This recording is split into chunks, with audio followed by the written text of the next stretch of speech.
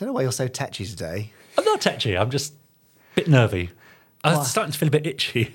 Oh, really? Yeah, a bit already? scratchy already. Cause, Excited about the news? yeah. So just get me on. Funny that you come out in Jerry Anderson news Hives. hives, isn't it? And that's very bizarre. The Jerry Anderson Podcast with Jamie Anderson, Richard James and Chris Dale.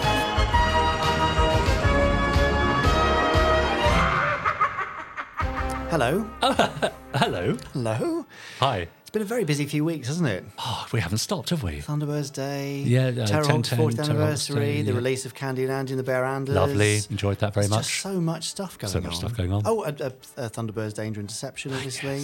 Audio drama. Yes. The Tracy Brothers portraits. Yeah. The Terrahawks beer. What? And the comic anthology. It's and, extraordinary, isn't it? yeah, and there's more to come. Is because there? There's always stuff going on in the worlds of Jerry Anderson. That's not the phrase I've we used got to use. to I've nail that forgotten. quote. What is Yeah. it? I can't remember. Anyway, I suppose you ought to explain what we're doing here. We're sitting here trying to remember what we say about the Jerry Anderson news. Yes, that's right. Which is part of yes, the Jerry Anderson the podcast. podcast, That's and right. we're hosting that. That's right. And now. you are? I'm Jamie Anderson. That's right. There's your name at the bottom of the screen there. Very nicely done. Who are you? I'm Richard James. Very nice. And also, Yes. the man with the catchiest catchphrase, which I believe is "Hi guys." Oh, yes. Just over there, it's Chris Dale. Hi guys. There he is. Hi Chris. Nailed it. Said his catchphrase I'm as well. going to get that on a T-shirt. Yeah, I think a nice picture of Chris mid-wave. Hi, guys. Hi guys. It's great, isn't it? That's amazing. Now, Love it. Chris is talking about so much going on. He's been the busiest of all of us recently. He's actually done all the work. Yes, he's actually got off his backside, off Jeff Tracy's sofa, and put some work in. And moved to another seat. Well done, Chris. Yeah, so aside from the randomizer, which we all know you love, which will be coming later on in the podcast, he'll also be presenting the second part of his interview with John Lee, visual effects designer from Terrahawks, Moon, the Harry Potter series, a bit of Mission Impossible, a bit of Star Wars, He's done loads of stuff, that bloke. all sorts of stuff. Very nice man as well. So I hear. I didn't get to meet him, though, because obviously I didn't do the interview. No, of course.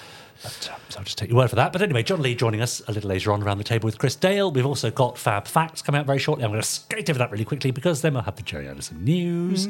And then we'll have some emails from our podstrons. And I'll be reading out some comments from our YouTube channel. You've remembered literally everything that happens I on this think I have, podcast, yes. Which is amazing, given we've already done this 278 times before. Yeah, should we do it at 279th time? Well, why not? For Come old on, time's sake. while we're here. Good. So I think it's time you picked up your book and did something with it. My fabulous tome Yes, go on. of Fab Facts. Just get on with it. Are you ready? Yes. Good, here comes a Fab Fact. Now, time for this week's Fab Facts. It's Fab Facts. I've got a book of Fab Facts Oh, right yes. here. It's just packed from cover to cover with Fab Facts. Yeah, it's luckily. And I have no doubt that today's fact will also be fab, because they always are. Always. It's the most incredible facts Yeah, from yeah. around the Jerry Anderson universe. Yeah. So I flick through the pages, Yeah. which shouts fab at a random point, and it Yeah. always is very random. And that then lands us upon, hopefully, maybe one of the fabbest facts ever. Who knows? It could be. Imagine that. Wouldn't that be nice? Does that mean we would stop then doing the Fab Facts section? No, because no, we've no, reached... no. Because if you reach a peak, then you've got to then come down the other side. Right, I think we So- did that long ago. At best, we're halfway through, or at worst, depending on your point of view. Anyway, look, I'm going to start flicking. Are you ready to say fab? Oh, yes, I think so. Okay, here we go.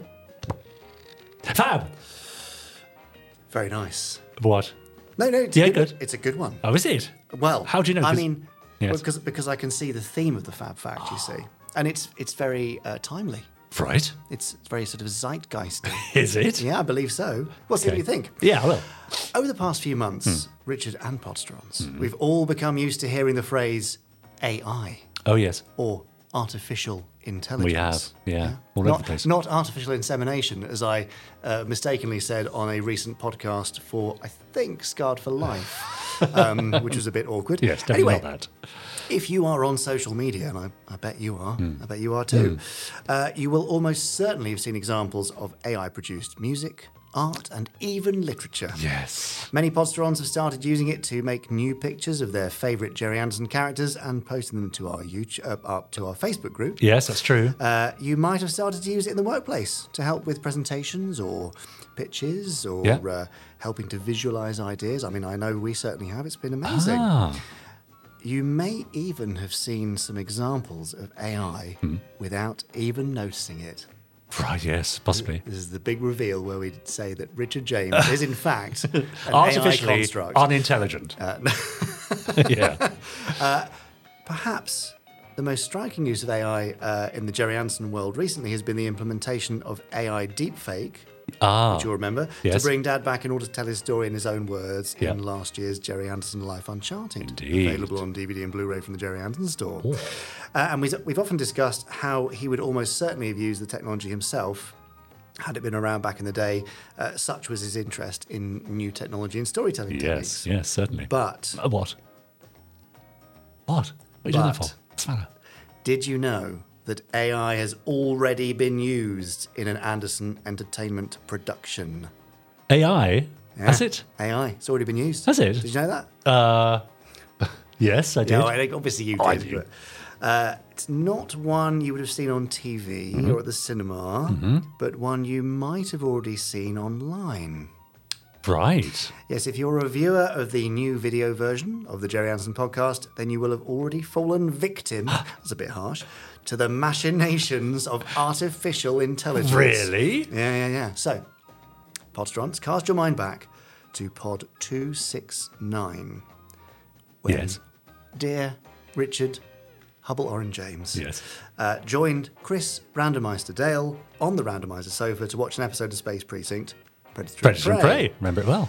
Well, imagine editor Charlotte Serple's dismay Right. when she realised that, looking back over the footage, there was no room in the frame to insert the picture of the episode that they were watching. So what could be done? Yes. Well, luckily, AI came to the rescue. Moving the picture down in the frame, AI was asked to generate an expanded background, thus leaving room for the episode to play out for Richard and Chris to watch. If you look very carefully, you might just see the join, proving that as yet AI isn't quite perfect. Whereas, who wrote this? Whereas Richard and Chris are. Yeah, well, that's true. Yes. Wasn't our fault. Well, that was a great fab fact until that bit. So did you spot it, Podstrons? And how do you feel about that? How do you feel about that? Do you feel duped? Duped? I mean, it was an attempt to sort of assist the viewing experience. Absolutely. We were doing it for the best possible reasons. But interesting, you mentioned that you've already been using AI in terms of visualizing potential projects and can you give us a bit more detail on what that... Not really, no. But I think things like Midjourney and Stable Diffusion, the kind of the generative image generators. Yes. They're amazing tools. Yeah. And people are kind of worried about them taking people's jobs, but we are using them currently in places where we just wouldn't have the funds available to do that anyway in the first place. Yeah. And then it's helping things move further along quicker. So they are amazing tools. I can see why people are concerned. Now, I've seen various AI-generated bits of film footage on Twitter and so on, where they've got people dancing at a party and they sort of got strange hands coming out of their mouths. Elongated chins. Generative video is not there yet. Yes. But, give it a few years, it will be. Well, give maybe it in a few months. Yeah, it's not going to be that long. Terrifying. They're doing amazing things already. So do you think the time will come where I could sit down every week and just ask some AI generator to produce two people sitting at a table talking about Jerry Anderson and linking to various items? Well, do you remember many pods ago when ChatGPT first arrived? Oh, yes. We had it write a script and we basically read it out. And it was not a million miles away, but we can also now clone voices. So, yeah, it's totally... Who's to say that this isn't an AI-generated podcast right now? Yeah, but if it were, surely there'd be some sort of glitch that there would probably be a bit of a giveaway, wouldn't it? I would think that might be evident, yes. Yeah. So keep your eyes peeled, Podstrons. Yeah, giveaway. So, yes, I like that. I see what you mean about Fab Facts peaking. Yeah, it's quite I think that happened some time ago. Oh, yeah, you're quite right anyway. Okay, fine. Well, that brings us rather rudely to the end of this week's... Fake fact! Well... AI fact? Fake? Yeah, but it's kind of deep fake. Okay, well, yes, yeah. Blew it again. Yeah. Never mind. I mean, you mentioned there that AI making stories and generating content. Yeah. Now, and I've been alluding to this a little bit over the past few weeks, Yes. have been writing something. You have. And just for fun, even though I had almost completed it, I thought, I'll ask, I think it was Google Bard, Yeah. to write something in this style featuring this sort of character, okay? And I kid you not, the result was almost beat for beat what I had just been writing. Really? I mean, obviously there are differences, but just in terms of the peaks and troughs of the narrative and the structure and the sort of world that involved, it was all there. That's amazing, isn't it? Yeah, so I threw away what I'd written and just copied and pasted Absolutely, that. yeah. There you go, done it. Yeah, perfect. Easy. I look forward to reading it. Now, a little later on, it's a very Chris Dale heavy episode again, because not only will he be joining us for the randomizer later on, he'll also be joining us for the second part of his interview with John Lee to celebrate, or continuing to celebrate, all things Terrahawks. Quite right, too. Yeah, we'll be hearing from the Podstrons as well. But until then... Oh, you've got that nasty itch again. Yeah, come on. Okay. Yeah, that's apparently the rather irritating Jerry Anderson news. Oh.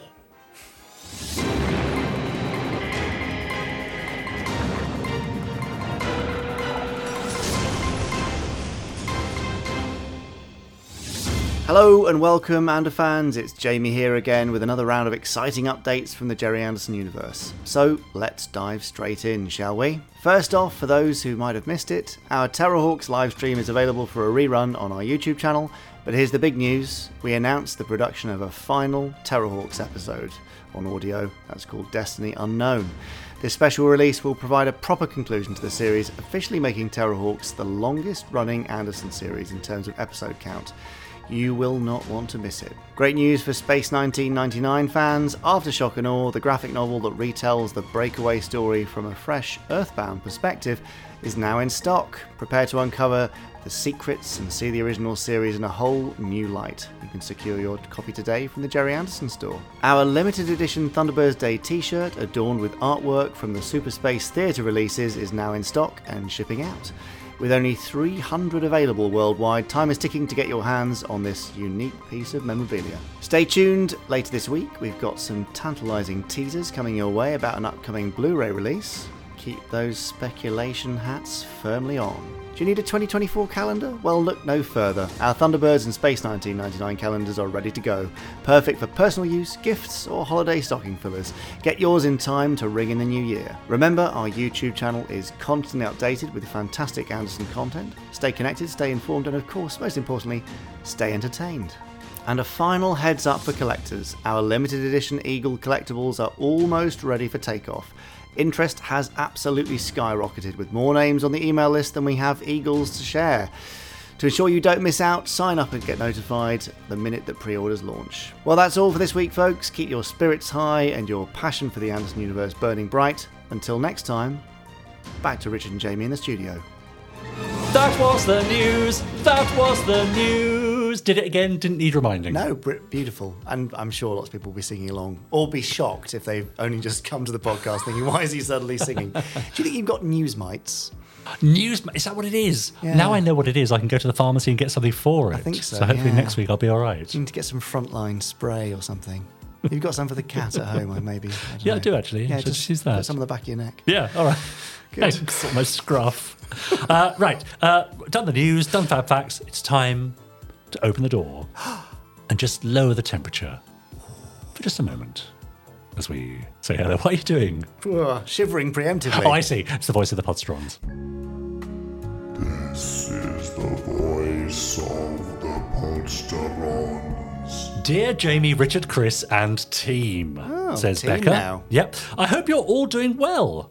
Very thanks. Yeah.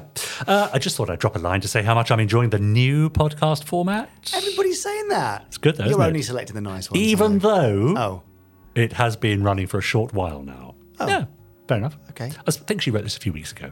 I still mainly listen to the show, but I do watch via YouTube when I can. Admittedly, here are some things I miss. Oh, okay. You're listening to an Anderson Entertainment production, now re-recorded by Richard. So they're missing Robbie Stevens, basically. Yeah, So fair enough. You're playing But second also, fiddle. I think we changed that because we're not just listening anymore. Yeah.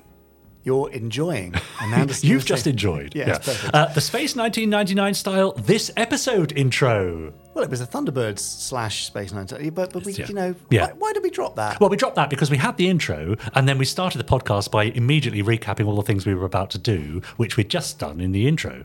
Right. So it's like we were having a double intro. Yeah. Also, it's important to get in, isn't it? Get straight into the podcast. Yes. She misses at the end credits the Stage 1 complete Stingray soundbite. Oh, didn't realise we'd moved that. Mark Silk's bit at the end. You've been listening to the Jerry Anderson podcast. Wasn't it fun? Yes, Mark, it was, says Becca. She misses that. No, I can't say that. But she can still say it. Yeah.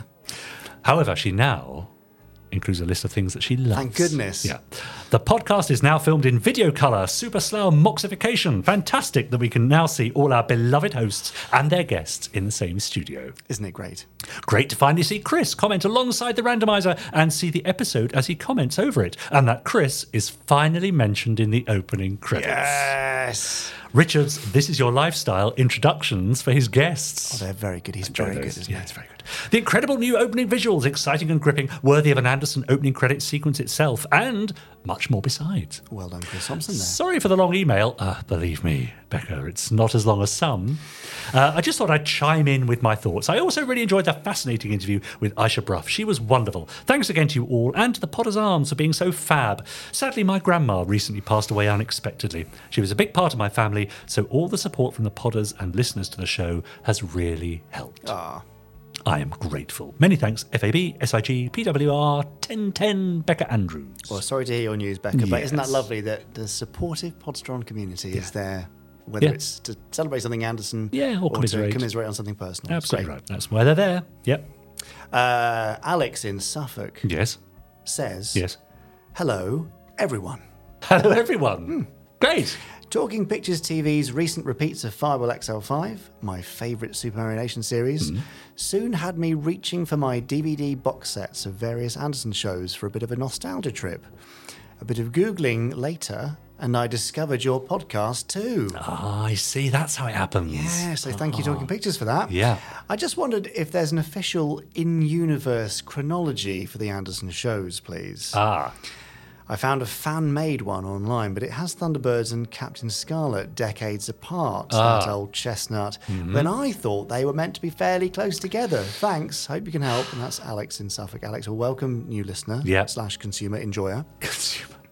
Consumer's a horrible word, isn't it? It is. Very New corporate. podcast enjoyer. Welcome, new client. Yes. Welcome, Podstron. Yeah, New there we are. client. Yeah. Goodness me. Yeah. So, I mean, there's the Thunderbirds 2026 versus 2065 thing. I think Yes. we'll lean on the 2065 because it's easier. And then basically, after Supercar, everything was 100 years in the future, except for Joe 90, which was sort of 2012-ish. Oh, yeah? I think, something Right. around there. Yeah. And then obviously Space 1999. Yeah, or as in that's what? self-evident. When was that? I can't believe you're it- just being yeah, funny. I mean, yeah. it was hilarious. Yeah. Obviously, it was said in 1975. No, it's 1999. UFO 1980. Yes, There you go. yes. Terrahawks 2020. Yes. I mean, are these helping? I hope yes. so. Okay. Yeah. Great. So is that some chronology for Yeah, you? there's certainly some chronology. Yeah, that's great. Hi, Jamie and Richard. Jake here.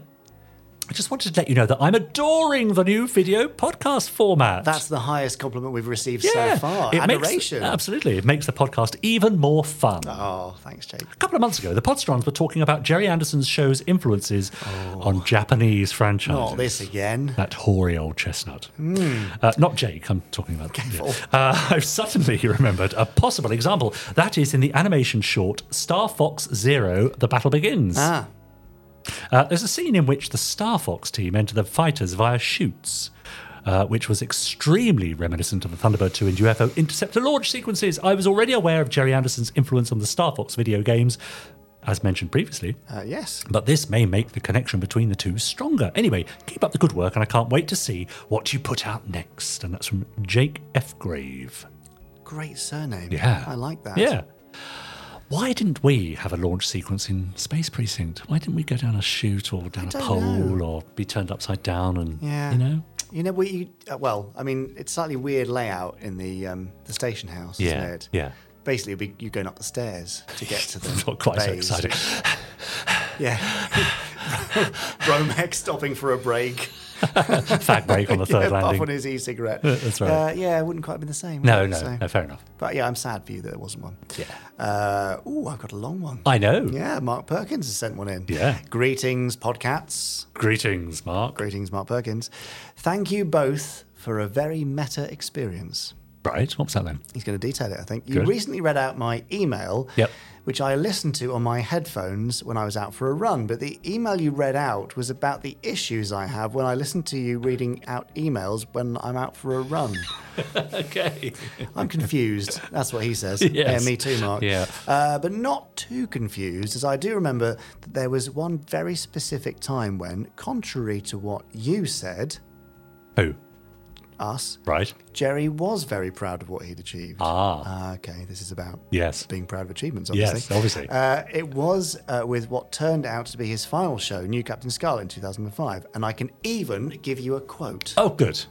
Great. There was no arms crossed that emoji there, but I could feel it coming through.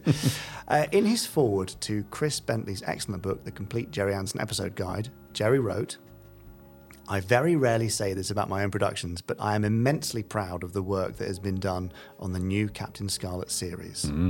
That does sound like a thing that he would say. Yes. Ironically, it makes me very sad to realise that he was finally proud of something that he'd made. And as we know, it was heading for such disappointment when ITV made a hash of showing it in terms of the distribution and Ministry of Maintenance. Yes. Let's not go into that. That's right. Anyway, keep up the great podding. I love being able to watch the more visual aspects of the podcast on YouTube. You have remained my number one podcast for the last 5 years or so. Wow. And as I never tire of saying, Jerry might never understand why us podsterons are so obsessed with his oeuvre, but I'm certain he would have been proud of the caring and supportive community that you have created. Regards, Mark Perkins. Isn't that Lovely. nice? Yeah. Yes, I think so. I think so too. Yeah, that's Definitely great. wouldn't have understood it all. Would have No. thought we're all weird sitting here every week for a Yes. podcast from the Moxie and Slough. Yes, I remember talking to you about this before, and you said, yes, he certainly wouldn't want to have been involved, but he would have liked to have maybe had a little drop-in segment, a kind of an Ask Jerry Exactly. segment. Yes, he would have been on the sofa, probably with Chris Dale. Probably, yes. Talking of Chris Dale... Yes, are we doing that now? Well, we've had enough of our... I say no, we haven't had enough of our podsterons. Could never have enough of our podsterons. No. But we've reached the end of that segment. That's what correct. I mean. Which means we now move on to the next segment because that's how the podcast works. And that's how linear time works. Is it? One thing is over and a new thing begins. I had always wondered how and that soon worked. that will be over too. Thank goodness you've illustrated it for me. You're like a physics professor these days, I aren't you? really am, aren't I? Move over Brian Cox. Yeah. It's time for Chris Dale to welcome in his guest for the second time, John Lee.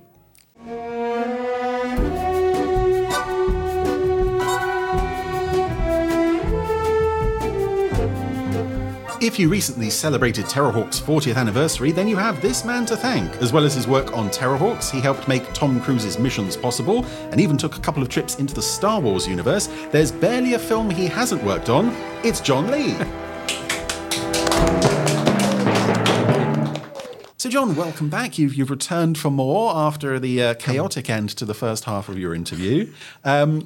Let's go back to Terrahawks again. Talk me through like an average day in the Terrahawks model department, if indeed there was such a thing. Wow. So we're going back a long way, going back 40 years, well, 41 years actually. So the average day would have been arriving, probably we started work probably about 8:30, quite late in modern times. We now would start perhaps slightly earlier. We'd have a bit of breakfast, start work in the workshop. We would either have a chat with Nick Finlayson, who was the head of department. He would tell us what we were doing, or we would be carrying on with what we were doing the day before. We'd always have a kind of idea of when that work had to be finished. The workshop was a fun place. It was noisy. It was sort of loud, even though there weren't many of us in there. And there'd be people popping in every so often, people from the effects stage, Gary Tompkins running down with another drawing or another set of scripts. We all were given scripts in those days, unlike on some of the movies I've worked on recently.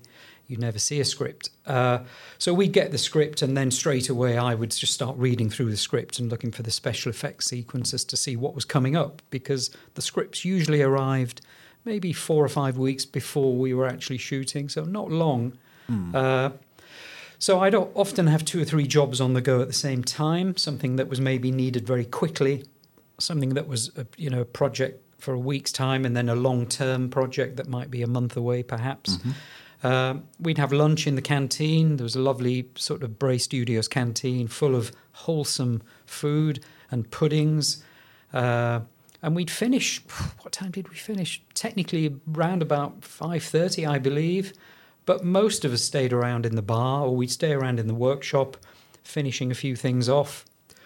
I don't recommend that these days, but we did that. We were young and we were enthusiastic. We'd stay in the bar and then the workshop, because it was warm. It was warmer than, going back to a sort of accommodation. That makes all the difference, yeah. I've got some scripts from Terrahawks, and a couple of them are marked model departments or similar. Yeah. So were there any sort of, we hear the story for the Super Mario Nation show, sometimes there was rivalry between the puppet people and the effects people. Was there anything like that at Bray on Terrahawks? Not that I recall. I think we were all really excited because Terrahawks was the first of a new generation of series since Space 1999. And it wasn't that long after Space 99 had finished shooting. So we were very aware, I was, that this could be the start of something quite long-term. So there was great friendships made. Most of us were quite young. There was a splattering of more mature people on the team. They were only in their 40s perhaps at the time, but... No, I wasn't aware of that. There was lots of crossover between, I remember people like Des Saunders coming into the workshop. He was directing Close Call, I think, and he was shooting a cockpit from the Overlander and came to the workshop. He needed to know where that cockpit was on the miniature because he'd got no sense of that. So we were showing him that. That was exciting to be talking to Des Saunders. He directed some of the best episodes of some of the earlier shows. And the same with Alan Patillo. So the people were walking in and out of the workshop all the time. It was very exciting. Ian Scoons was there as well. It was fun. Well, speaking of early days, we're now going to play a clip, one of your favourite Anderson scenes or characters. And I think this can be classed as a character. You alluded to it last time. It's a large yellow vehicle with giant claws. Let's take a look at this.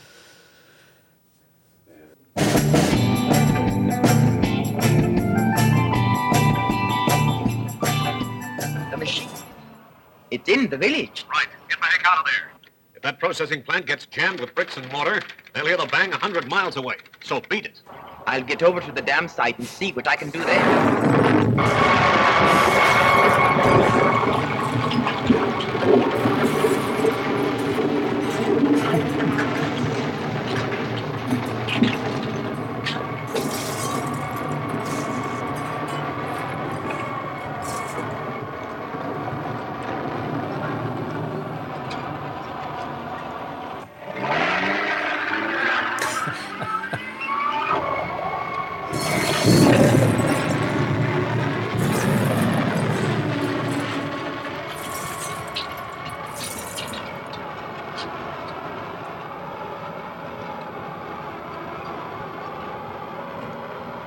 Well, exciting stuff there, dramatic stuff there from the episode Path of Destruction. I gather the Crablogger is one of your favourite vehicles from Thunderbirds? Yes, yeah. I mean, it's just so exciting, isn't it? It's so big.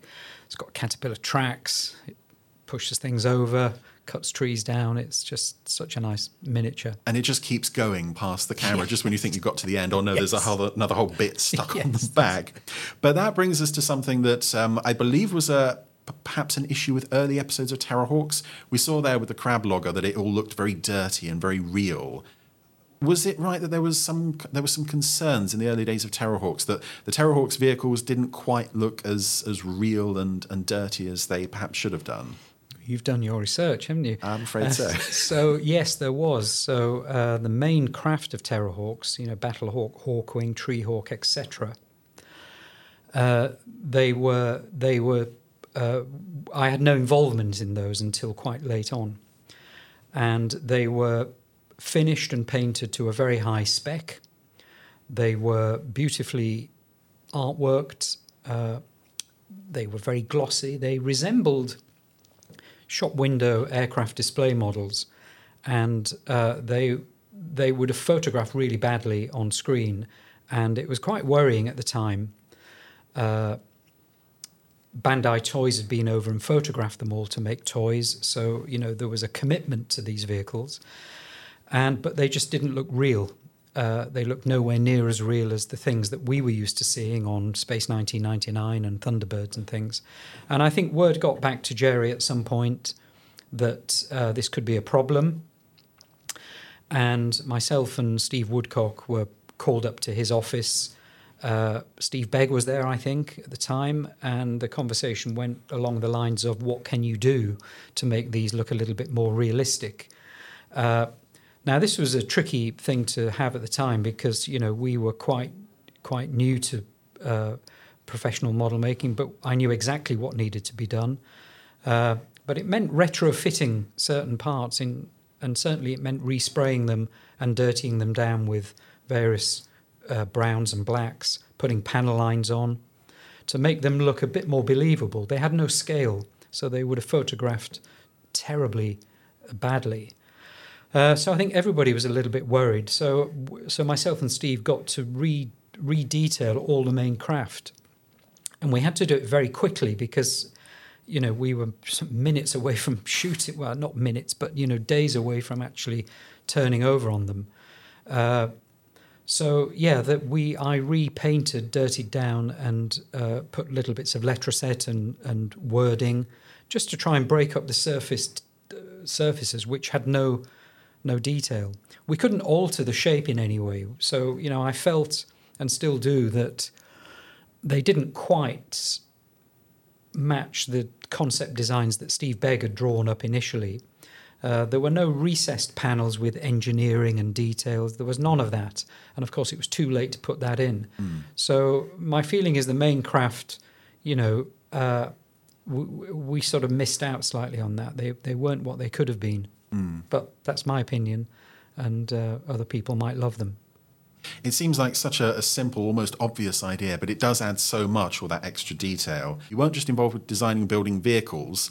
There were also several model sets you worked on, interiors and exteriors. I'm thinking of the Zeroid Barracks here. Were you involved with that? Yes, I was involved in that. So Gus Ramsden did a drawing of the Zeroid Barracks very early on, and it was a complex miniature. It was around sort of 8 feet by 4 feet, and it was built on a gimbal so that we could shoot live action, all the Zeroids rolling in and out of their various channels. It was a very complicated thing, strange, unusual angles. So it would have taken a few weeks to build that. But nevertheless, something that I'd not really done much of before, following other people's designs as such. The Zeroid Barracks, I built the Anderburr recording studios, which features in a few episodes. And again, that was quite angular. Again, Gus Ramsden, I think, drew that. But that was nice, building something slightly more architectural, because I was keen as a model maker to, fulfill my dreams of making spaceships and, crazy vehicles, but also, widening my skill base and being able to build other things, to have a career as a modeler. So it was always exciting to build other vehicles. The Mars base was another one we talked about last week. And the Callisto base from one of the episodes, can't remember the title. The Spirilla, I think. Spirilla, yes, was with it? the one that rotating dish thingy. Yes, overhangs the ice planet. Yeah. So that was something else we built from plastic containers and kit parts and things. So it was nice to swap and change. Well, you mentioned Anderburr Records there. That's another interesting building because it always seemed to be shot from pretty much the same angle at roughly the same distance, and you didn't get a sense on screen of the detail that I know was in there because there's some behind-the-scenes footage close up on like pot plants outside and markings of reception and signs pointing visitors in all sorts of directions. So again, there's a lot more detail in those some of those vehicles and props than was seen on screen. Yes, there are, and you've really done your research. Thanks. So when you're working on this kind of work, there is a sketch, and so you know roughly what you're making.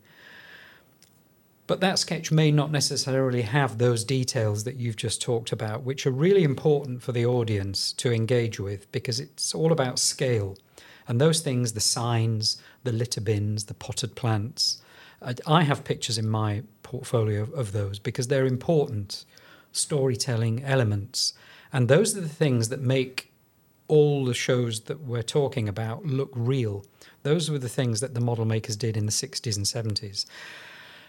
And without that level of detail, the shots don't work. They look even more modelly, which is why certain episodes, certain shows are less successful because it's the attention to detail that some people forget or are not aware of.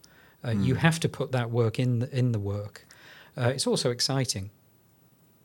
Well, there's a sequence I'd like to play now that I believe reinforces the importance of attention to detail in a vehicle that even people who aren't 100% keen on Terrahawks often say, "Cool, that's a gorgeous vehicle." We have a clip here from the episode Thunder Path. Whoever you are, watch out. Here I come. This is it.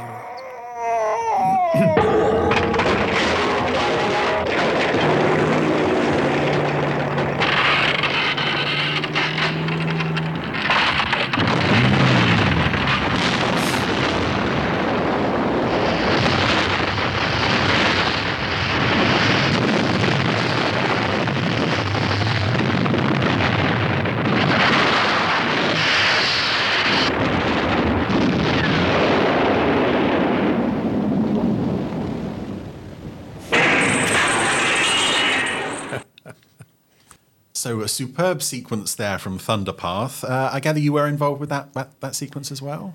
Yes, so I was one of the model makers that built the Overlander. Myself and Steve Woodcock built the three sections, and Peter Bahana worked on the wheel assembly, again, because of Peter's experience with radio control.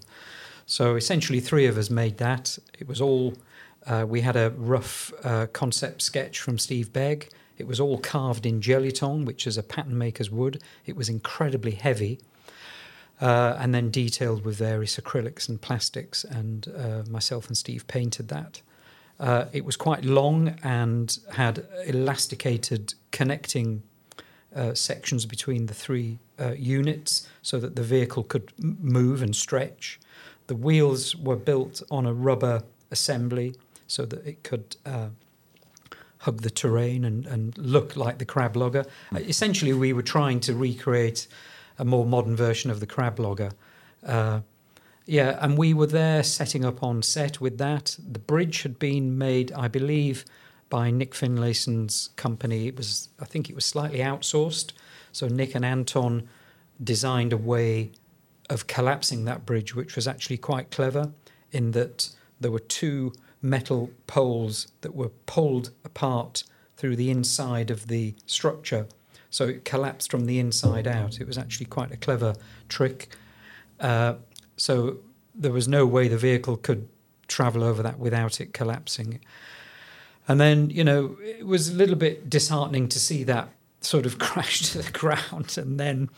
And it came back to the workshop quite bruised and battle damaged and, blistering of paintwork. It was quite brutal.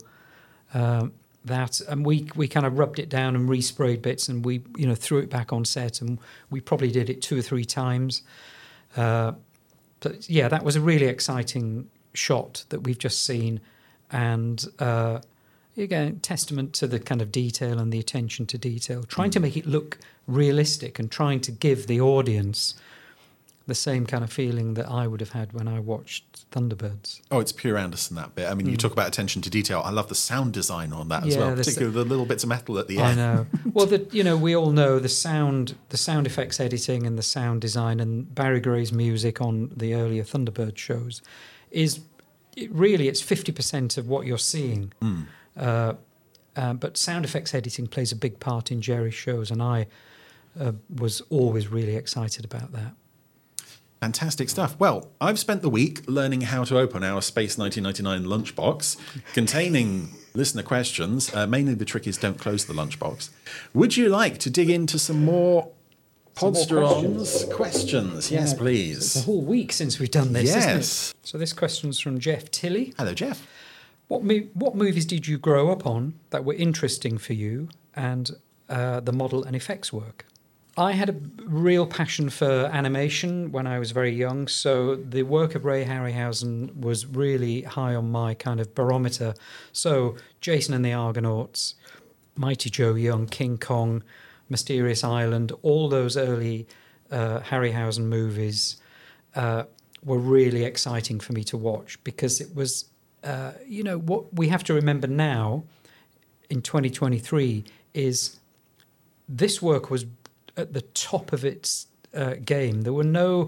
Nobody was doing this before Ray Harryhausen. It was totally unique, and it just sparked something off in me as a young sort of viewer, wanting to know how this was done. And, I'd be hearing stories from my parents and my uncle saying, oh, it's a thing called animation. And, I think, right, how does that work? And just trying to learn about that.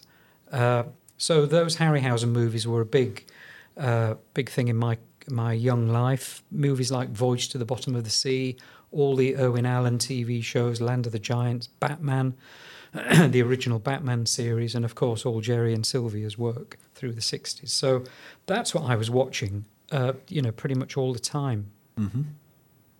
Okay, great answer. So were you involved with Terrahawks until its bitter end after 39 episodes, or did you leave? And I believe you did leave and ended up working. You did leave. I'm going to tell you your life story rather than you answer. I have left. You ended up working with some other former Century 21 effects alumni over at Clearwater Features. That's right. So I joined in '82, and I think I did about a year there at Bray Studios. I did leave. I wanted to sort of expand my kind of repertoire, as it were. I wanted to learn more about commercial model making. I was sad to leave, but I left and went to work at Clearwater Films in Battersea in South London. So I'd done some research before that, and went for interview, and it was an incredible place to work. Again, quite small scale, but with about 3 or 4 shooting stages and 3 or 4 directors working full-time. So Ken Turner and Dave Mitten were the 2 owners of Clearwater, and they're Anderson alumni, Dave Mitten working in the special effects department and Ken Turner directing. So they were the 2 kind of heads. Dave Lane was one of the producers and directors there, so I met Dave. Obviously, he directed the 2 feature films, Thunderbirds feature films, and many other shows. And other directors. So I was working on animated commercials, mainly, working with a model-making team down there, working on very quick-fire TV commercials, learning lots of new skills, and working in the commercial world, and earning a little bit more money, which was nice at the time. Makes all the difference, yeah. I don't suppose you remember what your last episode of Terrahawks was, necessarily. One of the last things that we were shooting, I remember, was the episode, and you'll probably tell me, it was the space shuttle launching from a sort of launch pad. The launch pad was a hodgepodge of various other things that I'd made, and then I made the pod itself. I think that was the last thing we were shooting. So. From my memory, but it is 41 years ago. Operation SAS, which I think is about the 15th or 16th episode produced. Have yourself another question out of our listeners' box there. Question. Yes. Here we go. So this is from Richard Goodburn. What changes to the Thunderbirds 2004 movie vehicle designs would you have liked to have done from the finished product? The Thunderbirds movie comes in for a lot of stick. It does, I think, yes. Which is interesting. And I actually quite like it. It was an incredible film to work on. Jonathan Frakes was a wonderful director to work with, and he directed some of the model unit things as well. Mm-hmm. So we had an amazing crew on that film. It felt like a big budget film. It didn't feel exactly like Thunderbirds. No. And the audience, I think, the fans certainly also thought that. But it does come in for a bit of bad press, but I don't know. I like it. I think what we forget is that sometimes you have to just kind of leave things alone. And if you're going to remake movies and series, you have to either change them completely or copy them exactly. That sort of grey area is a very difficult thing to pull off. But there were some really nice sequences in that film. I worked on an oil rig sequence at the beginning. I think the CGI vehicles were superb. I'm not sure I would have changed the designs, actually. No. I think I'd probably I don't know what I'd have done. I haven't really answered your question, Jeff, if it was Jeff, but I wouldn't have altered the designs. No. It was a really exciting thing to work on and helped me in my career at the time because I met a whole bunch of new people and we did other films together after that. Well, we're now going to play you a scene from the 2004 Thunderbirds movie. Some of our viewers love the film, some of them hate the film, some of them are indifferent. It's, as you say, a very polarising film, but let's take a look at this scene. Thunderbirds just a few minutes ago. They should be here any moment now. And here they are.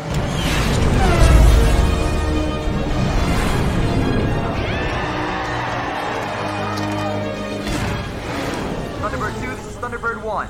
I have visual south column. They're trapped on an inspection platform. FAB, we'll take it from here.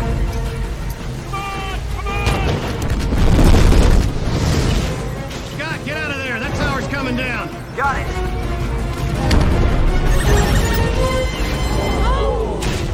Thunderbird 1, any damage? Negative, Dad. Come on.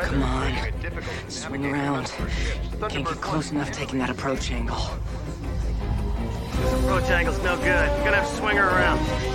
Watch for wind shear, Thunderbird 2. Scotty, I was watching for wind shear when you were still wearing diapers. Come on, Dad.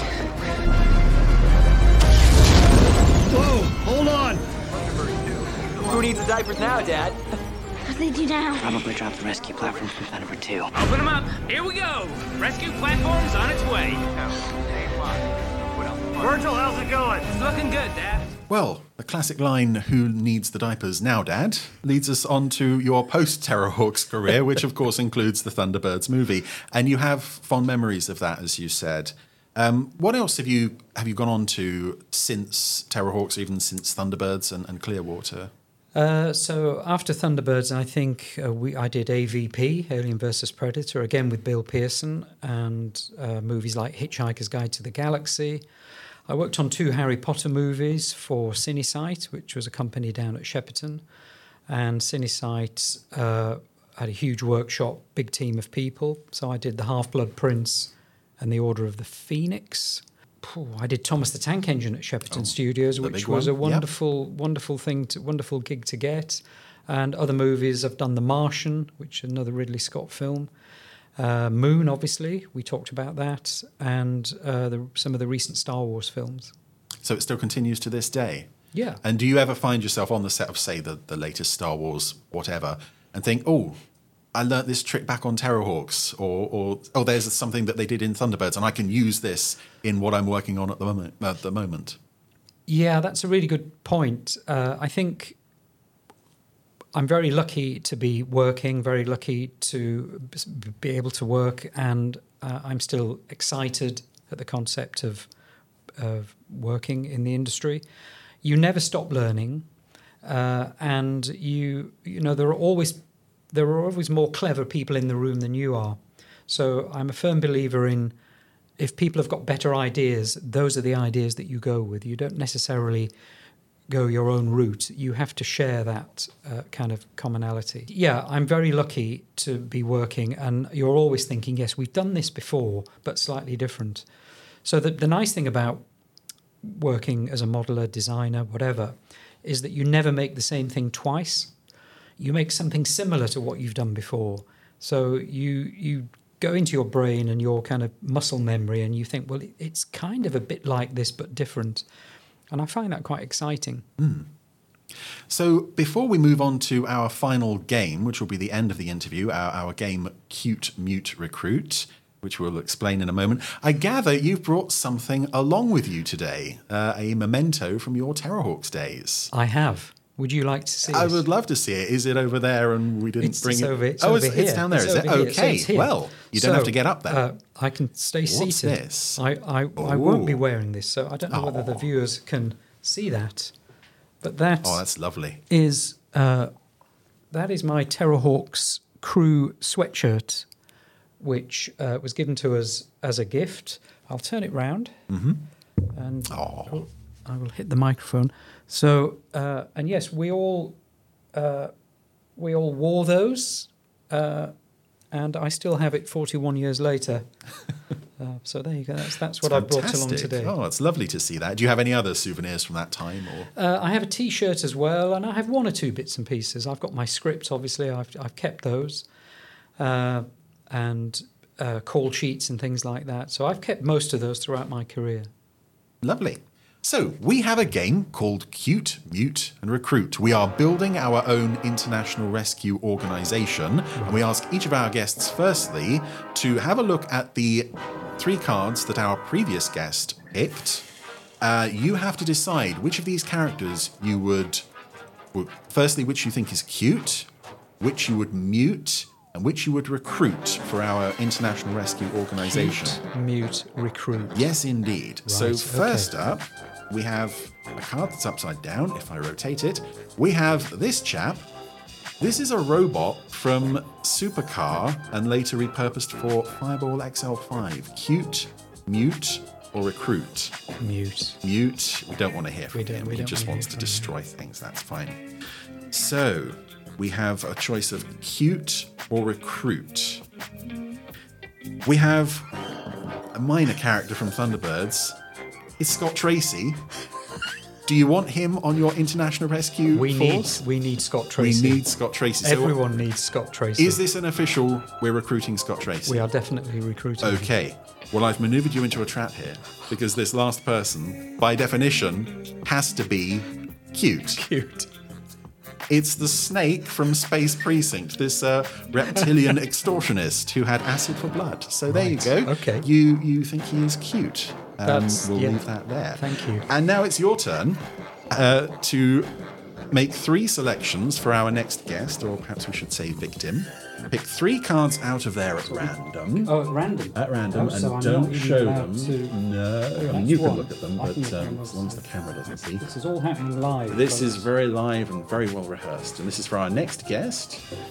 Do we know who the next guest is then? I believe someone does, but I personally I'm not privy to that information. Okay. So you now know who they will be faced with in the next episode.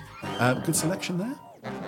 Really good selection. Good. Okay. Well, we'll look forward to them getting a go on that next time. Right.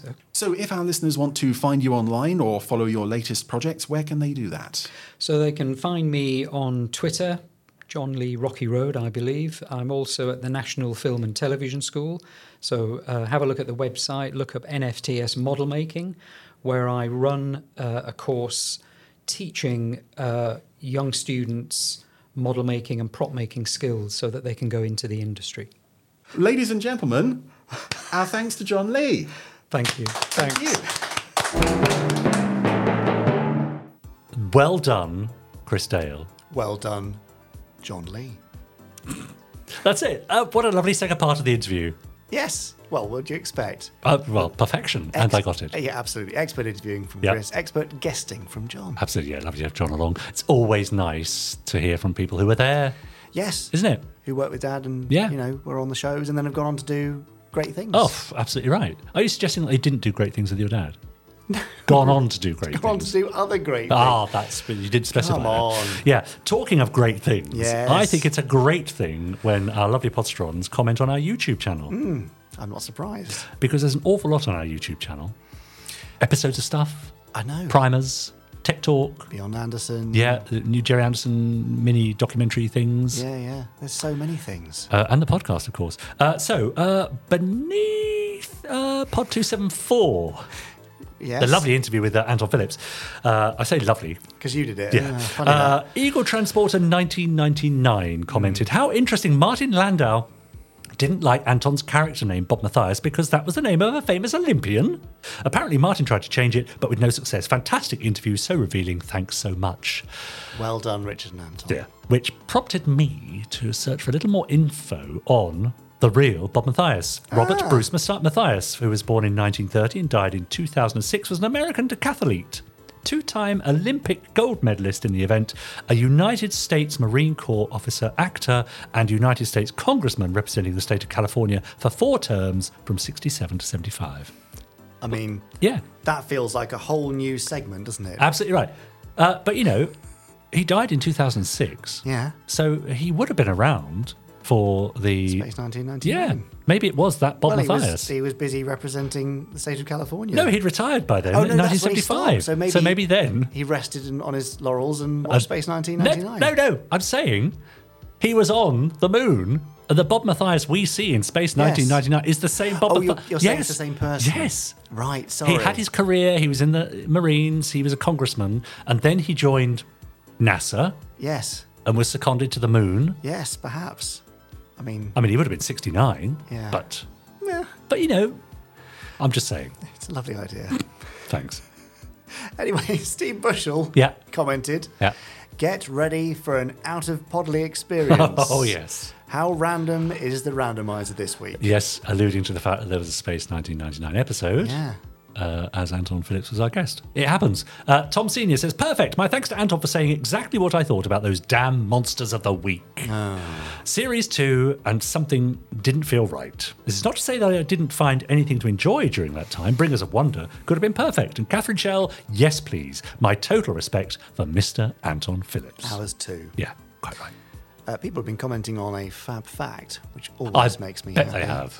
You'll be pleased, though, because it's the one about the Space Precinct episode with no ending. Oh, yes. So Graveyard, was it? That became Death Watch Part 1 and 2? In time, that's right. Paul Kinnear says, and from that crisis, in inverted commas, came a very enjoyable two-parter with the hastily conceived Death Watch conclusion being especially good. If only we'd got a second season. If only. Quack Video says, I was fortunate enough to be present for filming of that episode. I'd won a competition to spend a day at Pinewood and Shepperton where the model effects were filmed. A great day.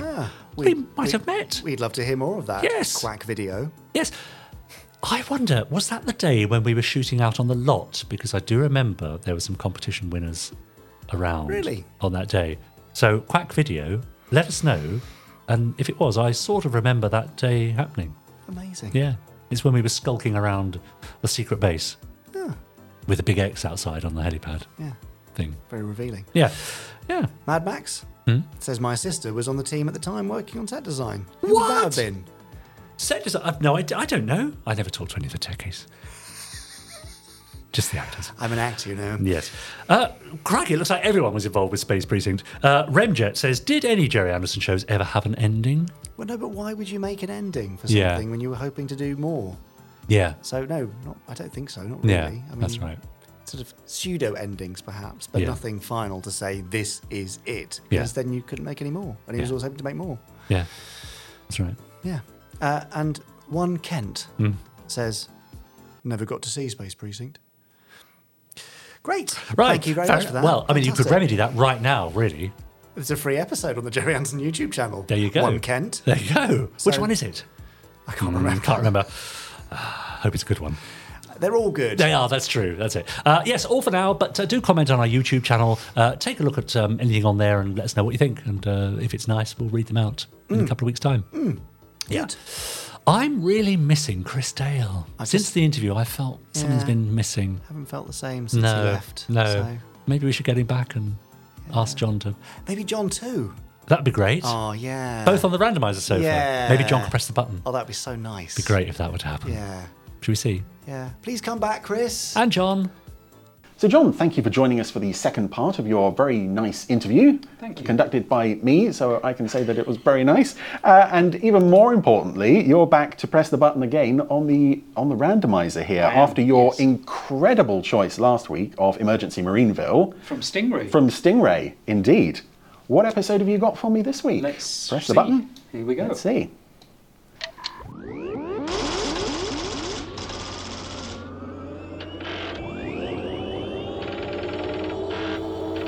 And it's Fireball XL5. Not only is it Fireball XL5, it's actually the very first episode of Fireball XL5 I ever saw, Space Pirates.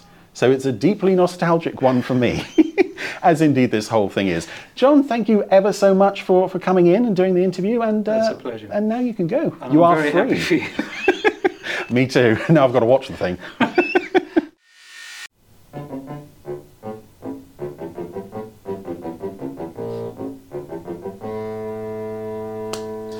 That's a familiar piece of music from Thunderbirds and Stingray, I think, and as far as I know, that's where it comes from. More lovely music here as we open, yes, the very first Fireball XL5 episode that I ever saw. This was on, I've mentioned it a million times before, my first exposure to the series was Volume 4 of Fireball XL5 on VHS, which I got for Christmas one year, and this was the first episode on the tape, so... I understand, Commander. We all know you wouldn't miss bingo night for anything. I always thought she said dingo night as a kid. I never knew what bingo was at that age. Darling, are you coming? We'll be late. Right away, my love. And I believe that was before they had a puppet for Eleanor. I don't remember her turning up before that. But yes, this was such a thrill to watch for the very first time, and I'm very happy to see it come up again today. And speaking of old-timey, we have a supercar book on the shelf. And pirates? Yeah, but it all takes place on Earth. I like space adventures. Wish there were pirates in space.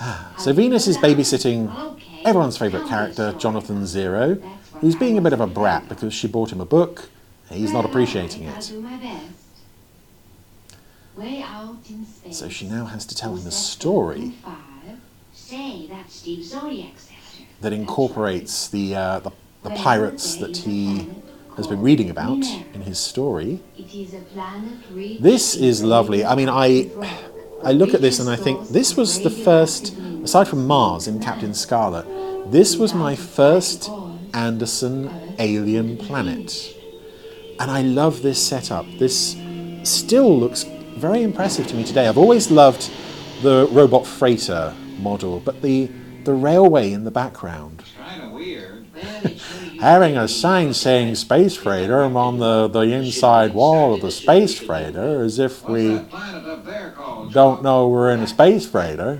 That's the planet Aridon, otherwise known as the Desert Planet. Yes, this has been named from the book of Terry Nation planet names. Aridon, the arid planet. Minera, the planet of minerals. So it is a perfect place for a pirate hideout. Yes, and of course you never quite know if this is a real story that actually happened to the XL5 crew, or if Venus is managing to weave a rather engaging story on the fly. And just the fact that we have old-time nautical pirates of the skull and crossbone variety in a sci-fi setting. Don't forget, we're no ordinary pirates. Our prize is the jewel of the universe. They're going to conquer the Earth. Just the two of them. This plan could take a while. But lovely characters, instantly, recognizable. And the costumes are gorgeous. I just love these two. Earth will be so short of atomic ore that we'll be able to take her almost single-handedly. And it sounds like they've been doing very well off screen, except for Steve Zodiac. Oh, there's a bit of a Corporal Jones there with the old cutlass. We had to wheel the map in, Steve. It's very serious. From Minera have been attacked in the past month. It's not just a question of valuable cargo. But the radioactive ores we get from the planet Minera are vital to the survival of the Earth. I'm well aware of that, Commander. But things are not desperate. If things do get desperate, I can get in my spaceship and leave, Commander. I don't see the problem here. Pirates won't be able to tell it from a freighter until it's too late. Meanwhile, Venus and Matic are working on a substitute for the ore. The Professor and I think we should come up with an answer very soon. But yes, I remember getting that tape for Christmas, and this is the last you'll hear of it, because we've covered all the other episodes on the tape now, I think.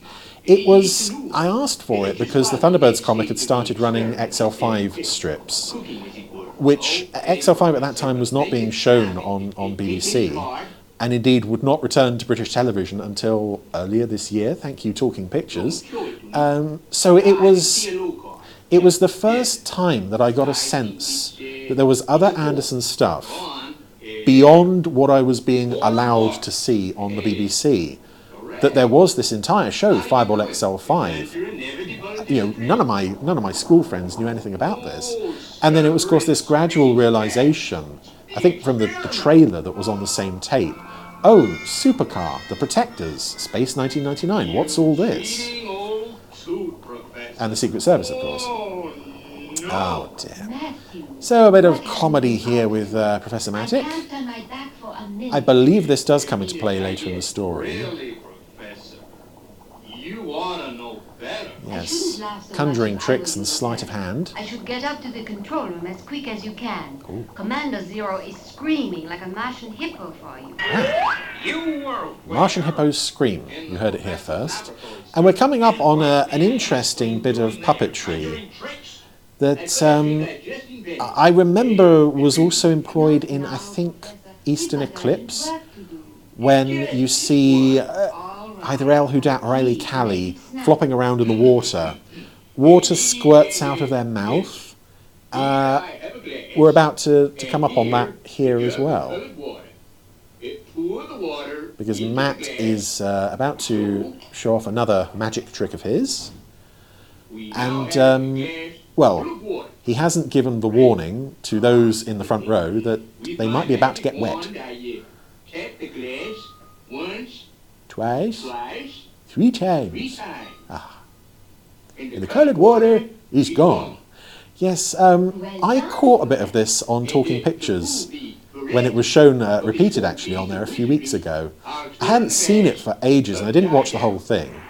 Oh, poor Zuni. Here we go. Here's the water spraying shot there. It's a brave attempt, and they would, it's something else they refined for Stingray. But I just love that Talking Pictures have picked this up now. It's great. Anywho, what are we looking at? There you are, Commander. Oh. A few final adjustments in the morning, and she's ready. Oh, is this the space freighter? Like an ordinary freighter. Exactly. It's the same model with a different decal, Commander. Believe me, she packs a mighty punch. The perfect space Q-ship. Congratulations. Yes, they're going to try and trap the pirates, I should say.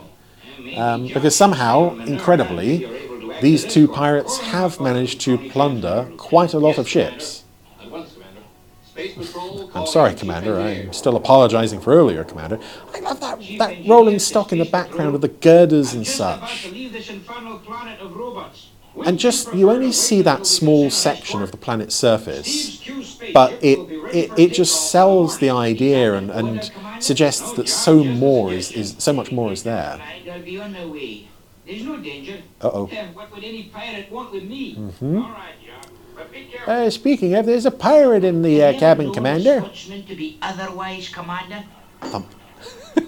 Shall I call him back, Commander? I love that no one in Space City Control reacts to the sound of a wrench impacting Jock's face. Oh. Dump him overboard with a pilot. There's another line I didn't understand as a kid.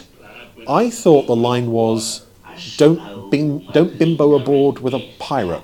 Things are working out very well. Oh, indeed they are, Captain. Indeed But they are. Love how agreeable he is. But that almost, I suppose that must have been plasticine, something on Jock's face. We may need that substitute for the radioactive ore yet. Robert and I can manage okay. Okay, Anything else you need? Yes, everything's ready, Commander, and I'm raring to go. It's a very serious matter, all of this ore shortage, because everything's being stolen by the pirates. Ah. I guess they're going to take ours. That's a cute little design. I can hear them running up the motors. Not as appealing as the space freighter, which is such a simple little design, but I love it. Oh, beautiful little mining colony here. I love it. Again, it may be nostalgia talking, but I don't think so. I think this is a quality episode. Because it's just the disconnect between the futuristic world of XL5 and these very old-fashioned pirates. And it's almost a shame that this isn't real, that this is a story Venus is telling. Because I think the world of XL5 has plenty of room for these two. I really hope that this is something that actually genuinely happened. You heard the radio conversation, Patch. He'll be out looking for our spaceship. But we shan't be there, Captain. No. Exactly, you old space dog. Zodiac isn't the Yes, this is the hijacked freighter. And this interior is common. A lot of spaceship interiors in XL5 did this. The bridge, for lack of a better term, was essentially just two consoles in a largely bare room.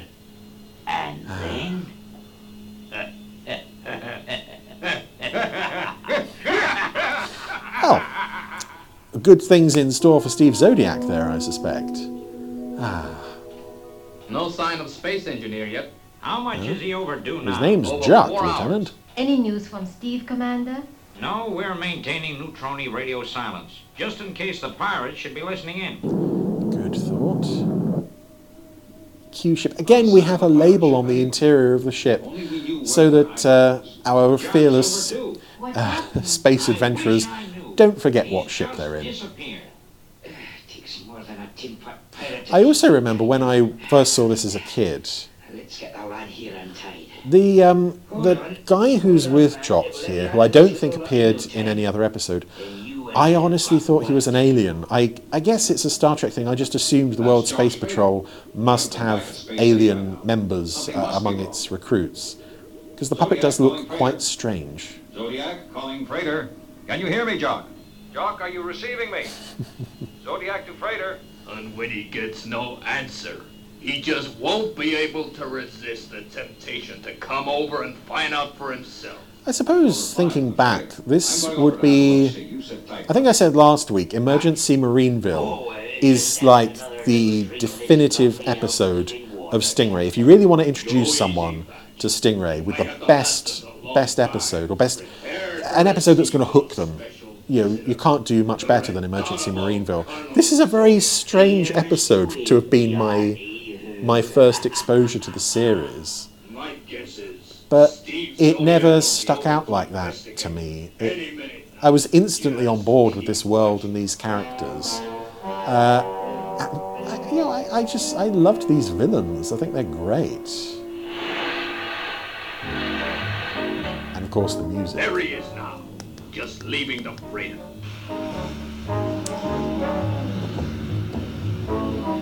Here he comes. Oh, yes. We don't quite have the technology to really do Steve's journey to the freighter justice, but we're going to give it a go. Oh, he's got his braining wrench again. Space freighter. Again, even the outside doors are labelled. He's drawn his gun. Yes. Anything else we can say he's doing? He's walking down the corridor now. He's at the door. Yep. And as Steve walks onto the bridge... Say, what's going on here? I love that. It's classic Steve. He's expecting to see a friend, a colleague, and instead, standing on the bridge is someone dressed as an old-time pirate. And he just goes, oh, what's going on? What's this about? Good stuff. Poisoned? We'll die of thirst. We can't live without water. Yes, as Steve was knocked out, his ray gun hit the water supply. So they are now going back to Steve's ship to get water from there. There's a lot of coming and going in this episode. I just noticed something crept into shot there. I'm not sure what that was. Hey, Captain, it stopped. That's all the water there is. Why, Oops. you blithering idiot. You've opened all the valves. One of them dumps the whole of the water supply into space. We probably should mark that with some kind of label. Otherwise Venus is just going to get them muddled up. And where be you going to get more water, Captain? I've just realised, as I said about this being my introduction to the series, and this is quite an unusual episode to introduce me to Fireball XL5.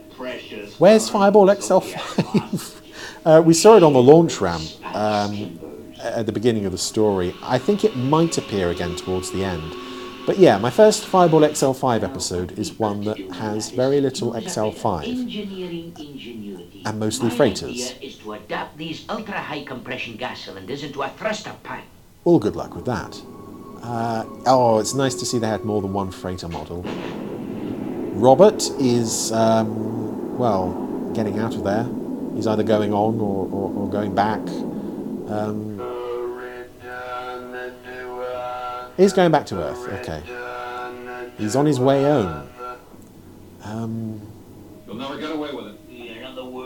I suppose Steve left him orders to return if he didn't come back.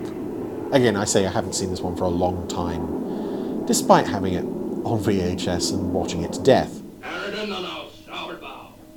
Prepare to land. Back to the pirate planet. It's an interesting design of their little base there. Spaceship approaching 1680 black, Commander. It must be Steve. No, it's going to be Robert. It is. Look, he's coming in to land. Oh, now we can see clearly because it's landing. It must be Steve. I'm also noticing the little vehicles down there. Sounds like trouble. Let's get over to the launching pad and meet him. Yeah. Landing completed. Okay. I also wonder if there were any other Anderson fans of my era who saw the XL5 comic, comic strips being reprinted in the Thunderbirds comic, and were also inclined to seek the show out. I'm sure to a certain extent that must have been part of the reason it was included in the comic. Also, the fact that they were running out of Thunderbird strips. If we give them water, how do we know? Pirate Captain has got gorgeous handwriting. I've never noticed that before. I could send out a patrol. No, Commander. We mustn't do that. They would have their revenge on Steve. Yes. Water. Water. Not exactly a valuable commodity. Unless you are a space pirate hiding out on the planet Aradan. Aradan? The desert planet. Not even a conjurer could produce water there. Aha, now we bring in the conjuring subplot. Very, very neatly done. Venus and I will take the water in Fireball, and then Suitably doped. It should do more than quench their thirst. Yes, we're coming up on an interesting conclusion to the story here. The hot sun on the planet Aradan. A thirsty space feller. Yes. Easy with the water, Patch. Yes, go easy, Patch. It may be your last drink. Oh, they made the mistake of putting the water right next to Steve's feet. I'll slit your throat from ear to ear. Hold on, Patch. He's also got a pistol. Never noticed that before. Now we'll see who's the toughest, huh? Said in the tone of voice where it's a foregone conclusion it's Steve Zodiac. XL5! Finally! Was this 20 minutes into a 25-minute episode? There's the star vehicle. So I did get to see some XL5 on my first time out. Okay.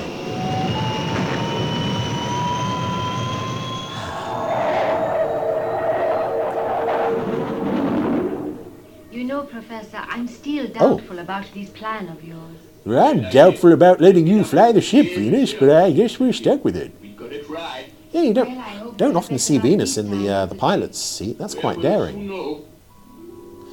So it's off to the rescue of Steve, who's being held by the space pirates on planet Aradan. I love that this show shares the same planet naming mentality as Doctor Who. Planets are either named after their defining characteristic or they're just numbered.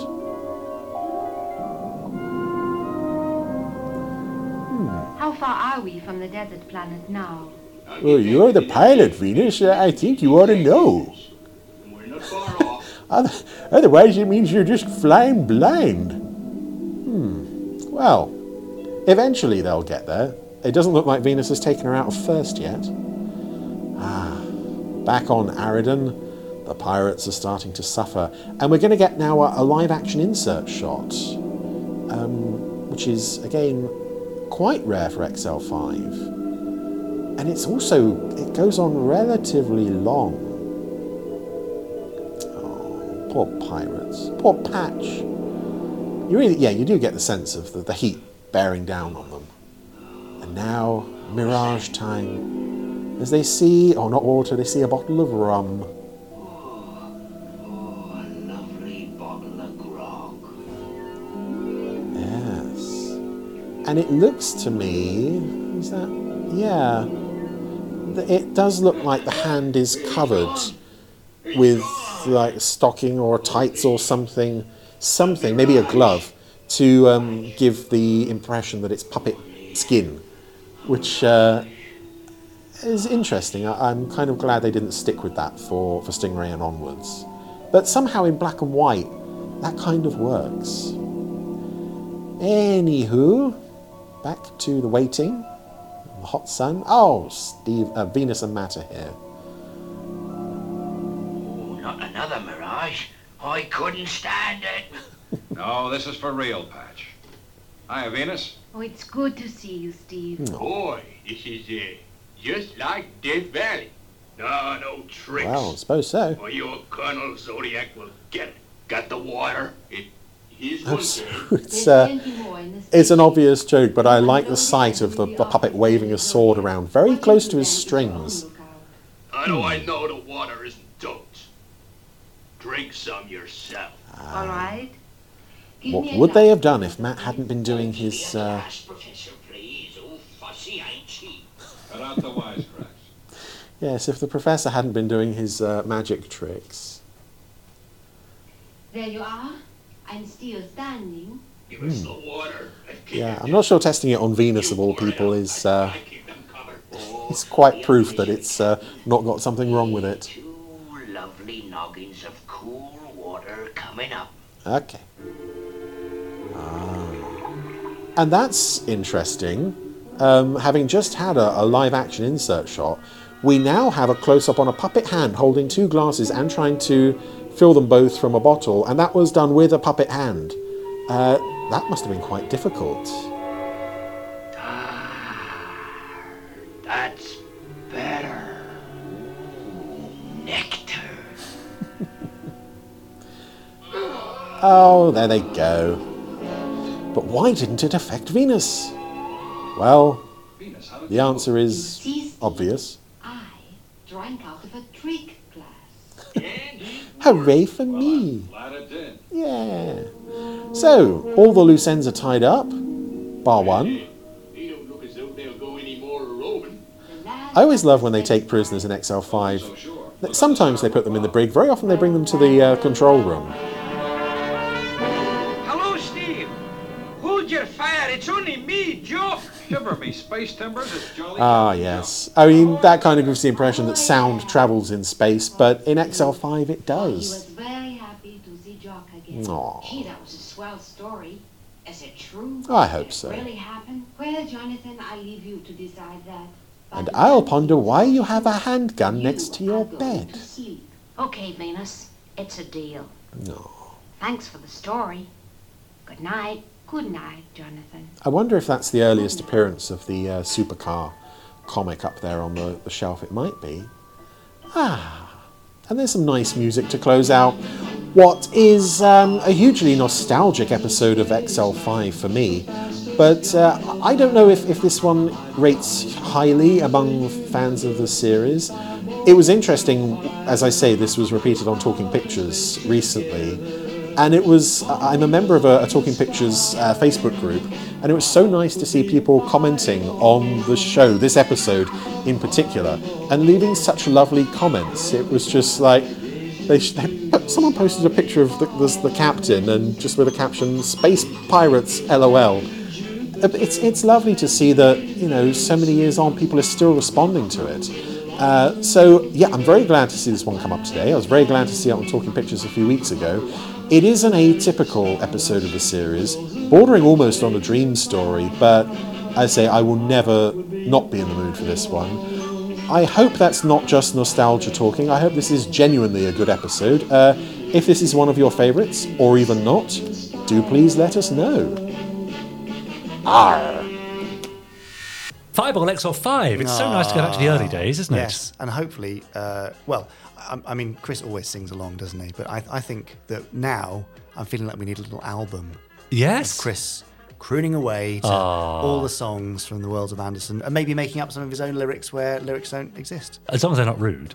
No, they would never be rude. Chris doesn't like that. I did enjoy him singing along to the songs in Four Feather Falls a couple it of was weeks so ago. sweet. Isn't that lovely? He's almost making up for Fireball XL5 Gate back at Brit Sci-Fi, where he made his unfortunate error. Yes, So. almost making up for that, but not quite. Yeah. More randomisers next week, when I guess that Chris will be asking our next guest to press the button on the randomiser to produce a random episode of Random Jerry Anderson Show and comment on it. Well, the guest won't be commenting on it.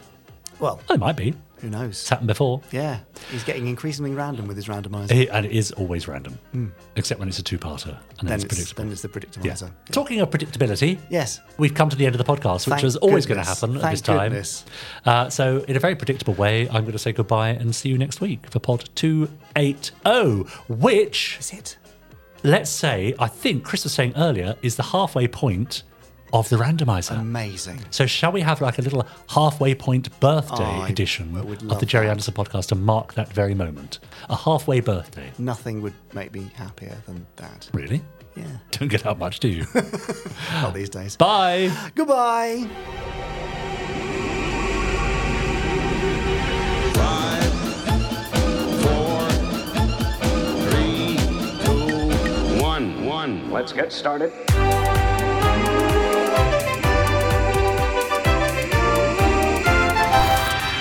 Let's go.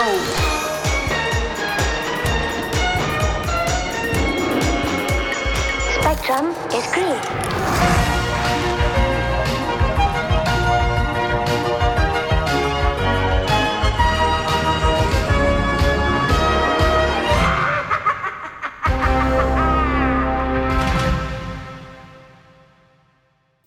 So, have you got any particular plans for how we celebrate this? Well, we should just do things by halves, shouldn't we? Just like half-assed. Half a cake, half a hat, half a randomizer, half a whistleblower, half a randomizer, half an interview, half a podcast, half a fab fact. Oh, half a fab fact. Wouldn't that be great? In half the time. Great. And should we just make the whole podcast half as long? Yeah. In honour of the randomizer. And sing half of Happy Birthday. Yeah, yes. To stop halfway. Yeah, and maybe there could just be half of us around the table, so only you need to turn up. Okay. And I get the week off. Right. Can't wait. Sounds amazing. Send your postcard. Bye. Okay, bye. Cheers.